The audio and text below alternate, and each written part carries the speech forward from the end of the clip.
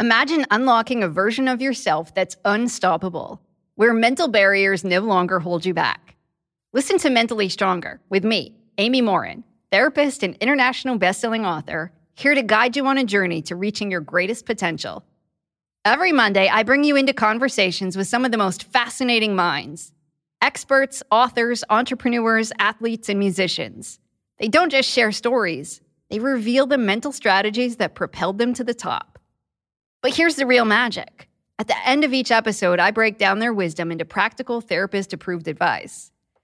In my solo episodes, I dive deep into the techniques that build mental strength. It's like having your own personal therapy session as you discover how to turn these insights into steps you can take right now. This podcast isn't just for those facing mental health challenges. It's for anyone who wants to push their limits, achieve peak performance, and truly thrive. Are you ready to unlock your full potential? Then it's time to become mentally stronger. Subscribe to Mentally Stronger with therapist Amy Morin, available wherever you love to listen to podcasts. Grand Canyon University, an affordable private Christian university, is one of the largest and fastest-growing universities in the country, offering more than 270 programs online. In addition to federal grants and aid, GCU's online students received nearly $130 million in institutional scholarships in 2022. Find your purpose at Grand Canyon University. Private, Christian, affordable. Visit gcu.edu/myoffer to see the scholarships you may qualify for. There were two more murders 15 miles away. When police arrived, they found the telephones and electricity lines. We have a weird homicide. A scene described by one investigator as reminiscent of a weird... Murder. The internet can be both a wonderful and an absolutely terrifying place.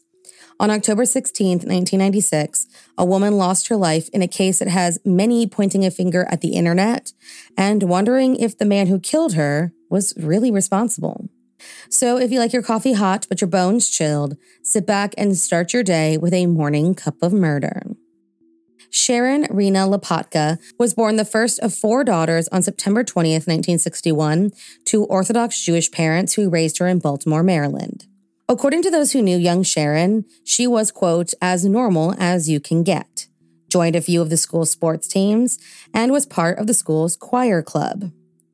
After graduating in 1979, she married construction worker Victor Lopatka in 1991 and moved with him to a home in Hampstead, Maryland. Though her parents did not approve of the union at all, many saw it as Sharon's way of, quote, breaking away.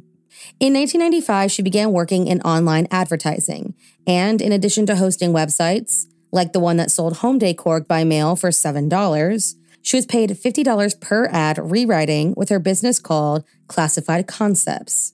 She also ran several websites for distributing psychic readings and earned a percentage of profits from sales of other services with premium rate telephone numbers listed on her websites. And these were just the jobs that people actually knew about. There were also the ones that she did under the alias of Nancy Carlson.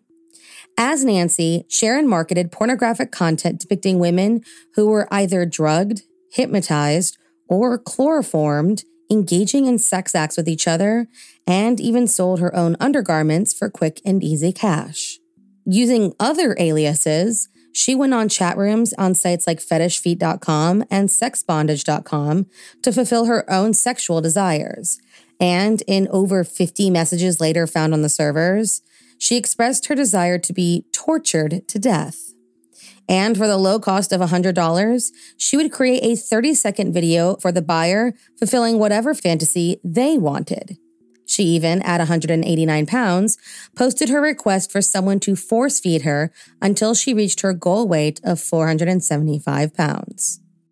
Using the Nancy Carlson persona, Sharon marketed herself as a 300-pound disciplinarian dominatrix who worked in pornographic films, much to the dismay of a sex workers' rights activist named Tanith, who, after seeing her messages all over the various sites, attempted to put a stop to Sharon's behavior. She responded, quote, I want the real thing. I did not ask for you preaching to me. While she made many connections online, the one that would matter the most was with a man named Robert Frederick Glass. Through her many postings, specifically the ones where she expressed the desire to be tortured to death on chat rooms about necrophilia, Sharon met many, and even, on one occasion, actually went to New Jersey to see the man in person who, realizing she was serious about her fantasies, refused to help her. It wasn't long, however, until she found a man willing to go the extra mile. Robert Bobby Frederick Glass was a computer analyst for the government of Chautauqua County in North Carolina, who worked there for 16 years, was married to his wife Sherry for 14 years, and had 3 children to care for. While his life initially seemed to be the picture of domestic bliss, his wife started to notice a little bit later in their marriage that her husband spent most of his free time on the computer.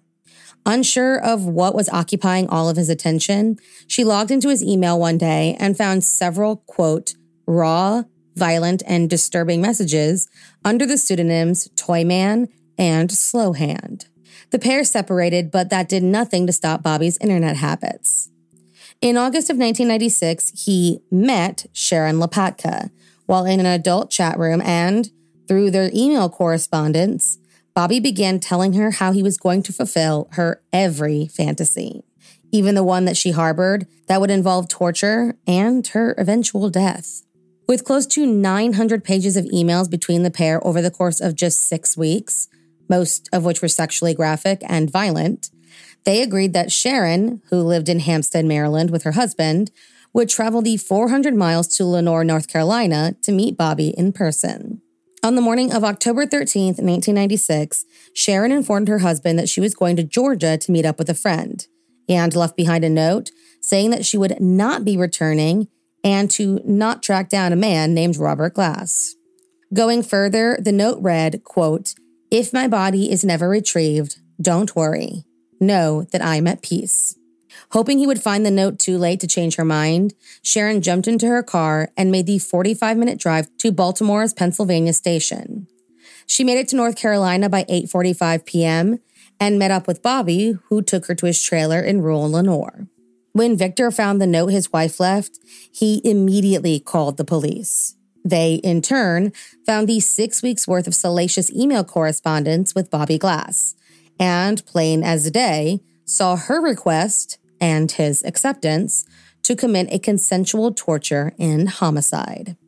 For the next few days, police staked out Bobby's home and found no traces of Sharon Lopatka. Finally, on October 25th, 1996, a judge issued a search warrant and investigators were able to enter. Inside, they found a handful of items belonging to Sharon, drugs, bondage equipment, child pornography magazines, a Magnum pistol, as well as trash and toys littering the outside of the trailer. That's when one of the officers noticed a mound of soil about 75 feet away, and when dug up, found what appeared to be female body parts. Robert Glass was arrested and charged with first-degree murder, as well as both state and federal charges for possessing child pornography. Interviewed by the police, Bobby quickly admitted to fulfilling Sharon's fantasy, but said that her actual death was just one huge accident, saying, quote, "Don't know how much I pulled the rope. I never wanted to kill her, but she ended up dead." The autopsy showed that Sharon died just 3 days after her arrival, putting her date of death at October 16th, 1996, and that her cause of death was strangulation. Bobby said that they engaged in erotic asphyxiation while having sex, and unbeknownst to him, the nylon cord became too tight and cut off her air supply. The police, not believing Bobby's story, said the entire thing was premeditated and, citing their many, many emails, that he had every intention of taking her life that day. With 2 very different stories being told, news of Sharon Lopatka's death spread, and those who knew her were completely shocked by the secret life she seemed to be living online. None knew anything about Nancy Carlson, about her fetishes and fantasies, nor about her chat room activities. With the sensational case going public, and with this being the first time a police department arrested a murder suspect with evidence primarily gathered via email messages, many argued over the dangers and consequences of internet-held meetings, with many requesting censorship to protect people online from meeting a similar fate. In the courtroom, Robert Frederick Glass pleaded guilty to voluntary manslaughter and sexual exploitation on January 27, 2000, and was sentenced to 36 to 54 months in prison. He was given an additional 27 months for federal charges of second-degree minor exploitation to be served consecutively.